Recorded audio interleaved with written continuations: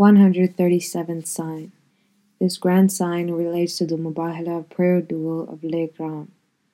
Let it be clear that in the end of my book, Surma Chashma Arya, I had invited the Aryas to a Mubahala and had written that the teaching attributed to the Vedas is not correct and that the Aryas are false in their repudiation of the Holy Quran. If they claim the teaching ascribed to the Vedas to be true or that the Holy Quran, God forbid, is not from God, then let them enter into a Mubahala contest with me. It was also written that the foremost person I challenged to a Mubahala was Lala Muralidhar, whom I had debated at Hoshiarpur. Footnote start. It is obvious that it did not take much time to pen the few lines of the Mubahala, for the essence of a Mubahala is only this sentence that, naming oneself and the other party, one supplicates to God that whoever of the two of us is false be destroyed. Were Master Muralidhar and Munshi Jivan Das too busy to write even these two lines? Rather, the fact of the matter is that they both were fearful to face the truth. However, Lekram, on account of his bad luck, was impudent and spiritually blind, so he took upon himself their punishment due to his wanton impudence. Ultimately, after engaging in the Mubahala, he passed away from this world on March 6, 1897, a Saturday. Footnote end. Next to him, my addressee was Lala Jivan Das, secretary of the Arya Samaj, Lahore, and after him, anyone from amongst the Aryas deemed to be respectable and scholarly was being addressed. In response to this writing of mine, Pandit Lekram engaged in the Mubahala with me through his book Khabt-e-Ahmadiyya, which he published in 1888 and is recorded at the end of the book. Thus, on page 344 of his book Khabt-e-Ahmadiyya, he writes the following as the preamble for the Mubahala. Since our respected and esteemed Master Muralidhar and Munshi Jivan Das have no time on account of their official duties, therefore, of my own volition, and in response to their command, I have assumed charge of this task too. Thus, in keeping with a wise man's saying that a liar should be taken to the end of his tether, I accept Mirza Sahib's latest request, i.e. a Mubahala, as well, and I hereby make the Mubahala well known by getting it printed. Text of the Mubahala. Footnote start. Parenthetical comments given within the text of this Mubahala, as well as its footnotes that follow, are not from Pandit Lekram. Footnote end. Text of the Mubahala by Lekram.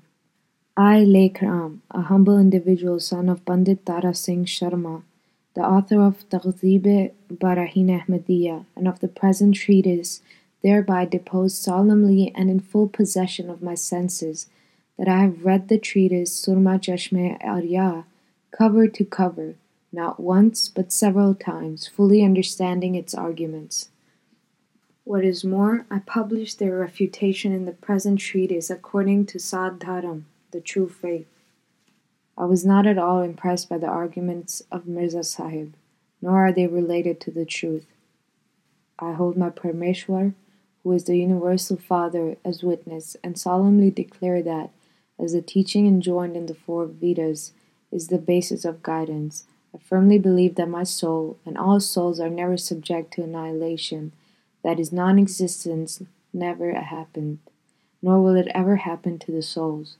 No one created my soul from nothingness. In other words, there is no one who created my soul. It has existed on its own since eternity. Rather, it has remained and shall forever remain under eternal providence of Paramatma. Footnote start. What an absurd sentence this is, that it has forever been and shall forever remain under the eternal providence of Paramatma. It is self-evident that whereas the souls as alleged by the Arya Samaj are self-existent since eternity, with all their strength and capabilities, what relationship do they possibly have with the Parmeshwar's providence?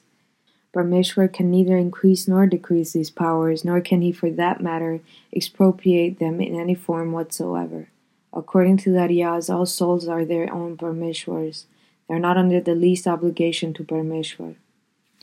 Therefore, it must be remembered that the claim of Lekram and the rest of his religious fraternity that souls remain and shall continue to remain under the eternal sovereignty. Thus, it must be remembered that the claim of Lekram and the rest of his religious fraternity that souls remain and shall continue to remain under the eternal sovereignty of Paramatma is nothing more than an artifice to cover up the erroneous creed, because human conscience constantly condemns him for such absurd beliefs. If God is not the creator of souls and their powers and of particles and their powers, then he cannot possibly be their God either. Also false is the assertion that even though we cannot call souls in their virgin state God's servant or creation, as they were not created by him, yet when he infuses souls into bodies, he becomes their God by this much of his action, because the Parameshwar, who did not create souls and particles along with all their powers, cannot reasonably be said to be capable of putting them together. Also, joining some of them with others will not entitle him to become the Parameshwar. If that were so, he would be like the baker who procures flour from the bazaar, firewood from a timber shop, and fire from a neighbor, and then bakes his bread. In such a case, there would be no proof at all of the existence of Parameshwar, because if souls with all their powers are self-existent since eternity, what is the argument to refute that the union and disunion of souls and particles has existed spontaneously since eternity, as contended by atheists? This is why the Arya Samajists cannot offer any argument for the existence of their Parameshwar, nor do they have any such argument. This indeed is the sum total of the Vedic wisdom, which is taken pride in. It is obvious that two kinds of arguments can possibly be advanced in support of the existence of God. One kind of argument is established when his being is acknowledged as the fountainhead of all bounties, and only he is accepted as the creator of every being. As a consequence, it will necessarily follow that, whether the particles of the universe are considered, or the souls or the material bodies, all these creations have a creator. The other method of knowing God is his ever-fresh signs that are manifested through the prophets and saints. The Arya Samajists denied them too. Thus they have no evidence for the existence of their Parameshwar. It is rather strange that though the Aryas so frequently refer to their Parameshwars as Pita, Father, as Lekram has written just recently in his article about the Mubahila, one wonders what kind of Pita he is. Is he the kind of Pita as when an adopted son addresses a stranger as his Pita, or is he the kind of Pita who is supposedly made through Niyag, when the wife of an Arya, having destroyed her chastity, has illicit relations with another man, and thus the husband of that woman becomes the father of this child, which is obtained through Niyag. For our part, we need not comment if the Parameshwar of the Aryas is this kind of Pita. However, if he is the kind of Pita who is the source of souls and particles of the universe, with all their capacities, and which exist because of him, then this view is against the principal belief of the Arya.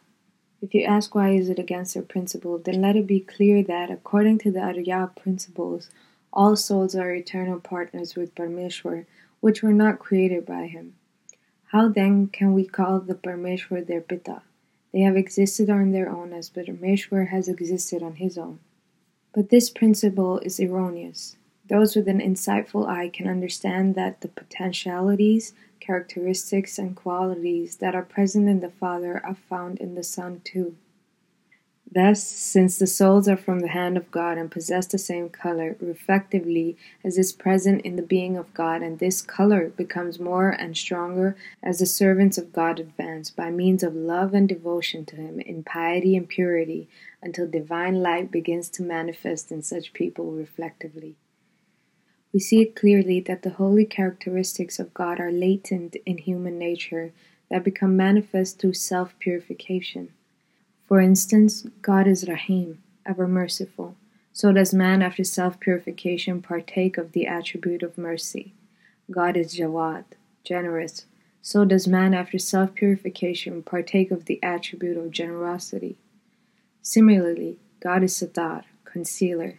God is Kareem, benevolent. God is Ghafoor, forgiver. So man too, after self-purification, partakes of all these attributes. Now who has invested the soul of man with these higher virtues? If God has done it, it proves that he is the creator of souls. If someone alleges that they have existed on their own, sufficient for a reply is, "The curse of Allah be upon the liars." Footnote end. By Hazrat Mirza Ghulam Ahmad Qadiani. Similarly, my physical matter, i.e. my elements or particles, are eternal or self-existing, is under the sovereign control of Paramatma and shall never become extinct, and no one else is the creator of the universe. I am not the master or the maker of the world like Paramatma, neither do I encompass it, nor am I omniscient. Rather, I am a humble servant of the all-powerful One, but I have always existed in his knowledge and power. I have never ceased to exist, nor is there such a thing as non-existence. In fact, nothing is non-existent.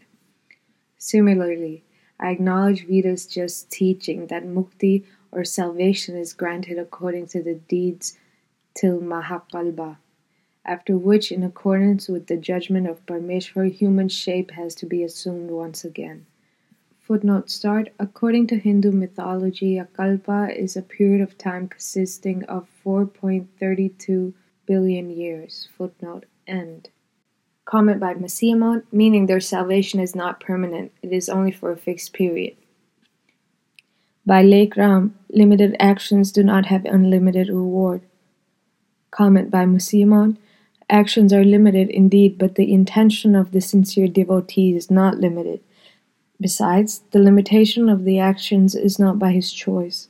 By Lake Ram, I sincerely believe in all these teachings of the Vedas. I also believe that Parmeshwar does not at all forgive sins. Note by Masih, what a strange Parmeshwar. By Lake Ram, I do not rely on any intercession or recommendation. Note by Masih, meaning that the prayer offered by someone for another is not accepted. By Lake Ram, I do not reckon God to be Rashi or to be cruel. Note by Masih, the word is Murtashi, which means one who accepts bribe. The word is not Rashi. This is an example of the scholarship of Lake Ram. He writes Rashi instead of Murtashi. By Lake Ram, in accordance with the Vedic teaching, I perfectly and rightly believe that all four Vedas are certainly divine revelation. There is not an iota of error or falsehood or mythology in them. Paramatma, God, reveals them for the guidance of all in every new world order. In the beginning, when creation of mankind started, Paramatma revealed the Vedas to the souls of the four rishis, or sages, namely, 1. Shri Agni, 2. Shri Vayu, 3. Shri Aditya, and 4. Shri Angira. He did so directly and not through Gabriel or any other courier. Footnote start. A look at the bodily system shows that man hears by means of air and sees by means of sunlight. Why are these two couriers appointed to the bodily system, although the physical and spiritual laws of God should be mutually consistent? What a pity! The Vedic wisdom stands in contradiction to the laws of nature in every situation. Who says God is not omnipresent? He, on the other hand, is not only omnipresent, but is also the Lord of the throne. An ignorant person would not understand this fine, insightful point. It is a point worth pondering that although everything in this world happens under Allah's command, yet in order to enforce His will, He has ordained certain means.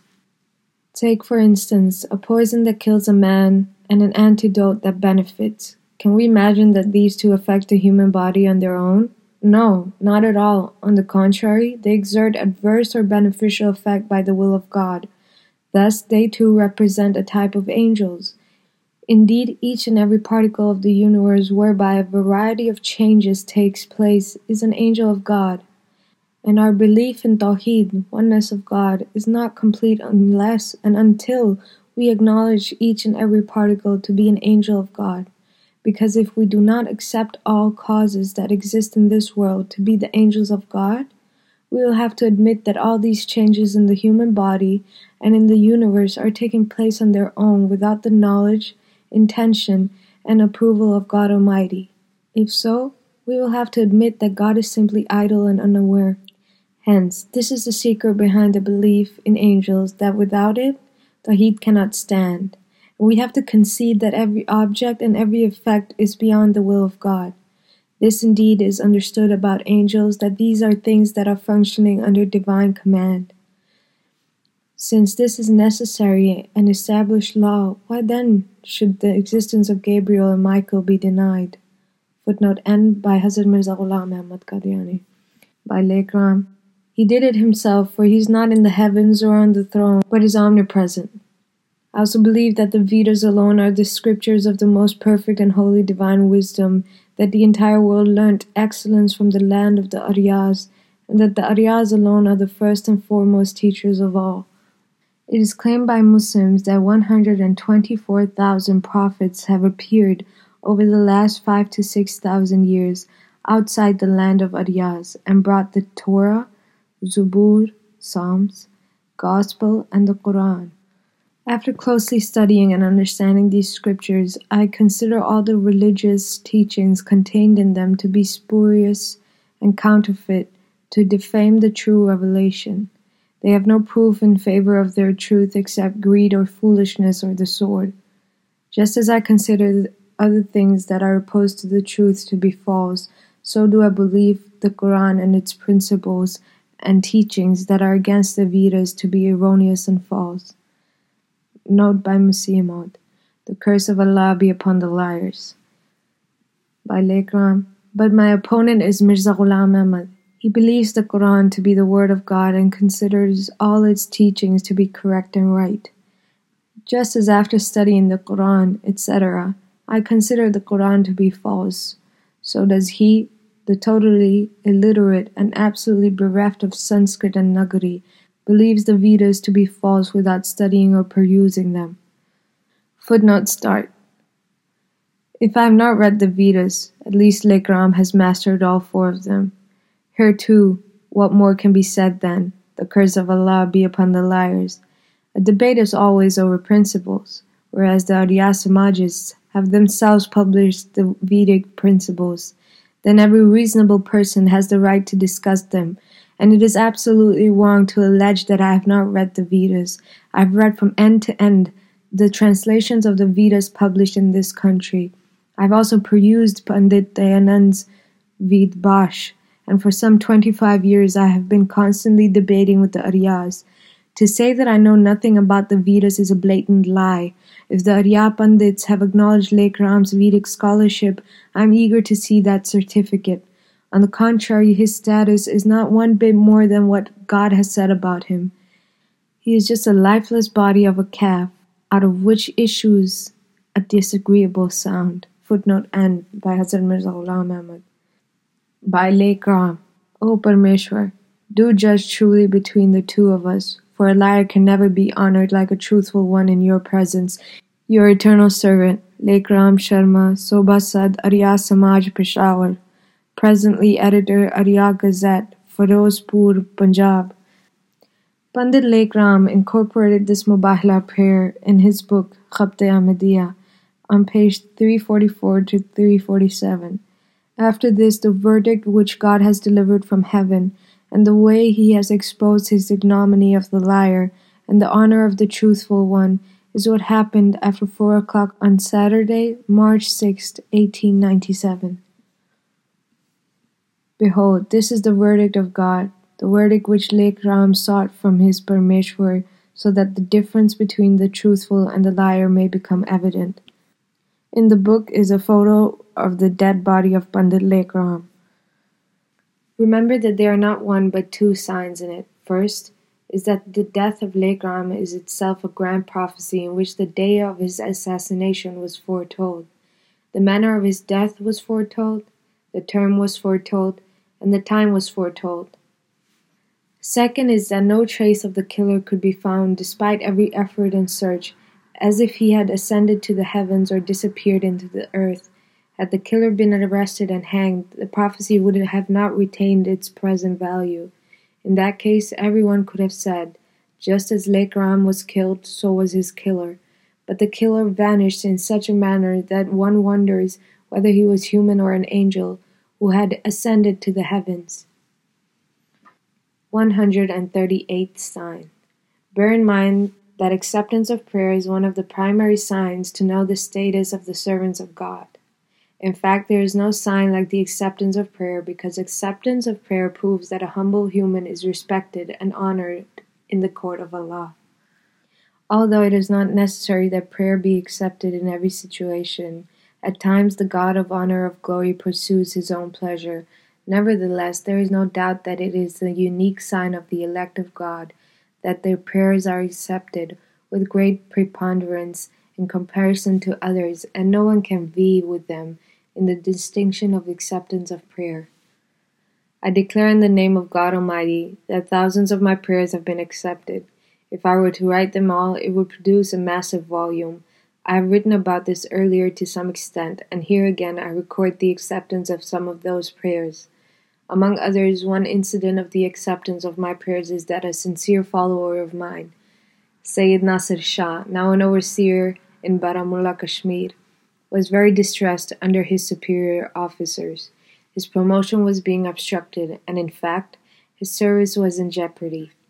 Once he firmly resolved to resign, in order to spare himself the daily torture. I told him not to do so, but he was so fed up with his employment that he begged repeatedly and humbly for permission, saying that his life was in the grip of a calamity. He insisted beyond the extreme, and complained that the door to promotion was closed for him, and he even feared lest he might suffer irreparable loss at the hands of some tyrant. At this I said to him, "Be patient for a few days. I will pray for you, and if you still face hardships, you are permitted to resign." Then I prayed to the Almighty for him and begged the Lord of Honor for his success. The result was that instead of the earlier situation of risking his job, he was unexpectedly promoted. Below I reproduced the letter from Sayyid Nasir Shah indicating the effect of the prayer on his dire condition. It runs as follows. Letter of Sayyid Nasir Shah. To Your Holiness the esteemed Master and Mentor, may your benign shade remain forever. This humble one, Sayyid Nasir Shah, after saying, "May Allah's peace and His mercy and blessings be upon you," begs to report that Your Holiness's prayer has produced this effect, that due to the blessing of Your Holiness's prayer, an increase in rank and salary took place. I distinctly remember the words of Your Holiness when I, feeling dejected, had submitted that I would then resign from this employment. Your Holiness had observed with great kindness and compassion, "Need not worry, I will pray. God has the power to turn these very enemies into your friends. So Your Honor, God be praised that it has transpired in accordance with those very words of Your Honor." The same enemies later became friends and supporters for me. God inclined their hearts towards me due to Your Honor's prayer. Another great miracle took place due to the blessing of Your Honor, that the higher authorities had raised the objection against me that since Nasir Shah has not graduated from college, nor does he carry any diploma or degree, he cannot possibly deserve an increment in rank. On the one hand was this objection, and on the other, Your Honor's letter that you had prayed as much as possible. Indeed, Your Honor, that was the day when papers concerning me were put up before the council. My boss spoke strongly for me. The strange part of it is that the erstwhile opponents of mine were the ones who supported my case genuinely and with good intentions sponsored my promotion, with the result that the resolution for my promotion was passed without any hindrance. Allah be praised for it. Huzur, yesterday I sent a sum of 50 rupees by post. Kindly do accept it and pray for my safety from the vicissitudes of life and for my righteous end. Ameen. Humbly yours, Sayyid Nasir Shah, Overseer, Baramulla, Kashmir.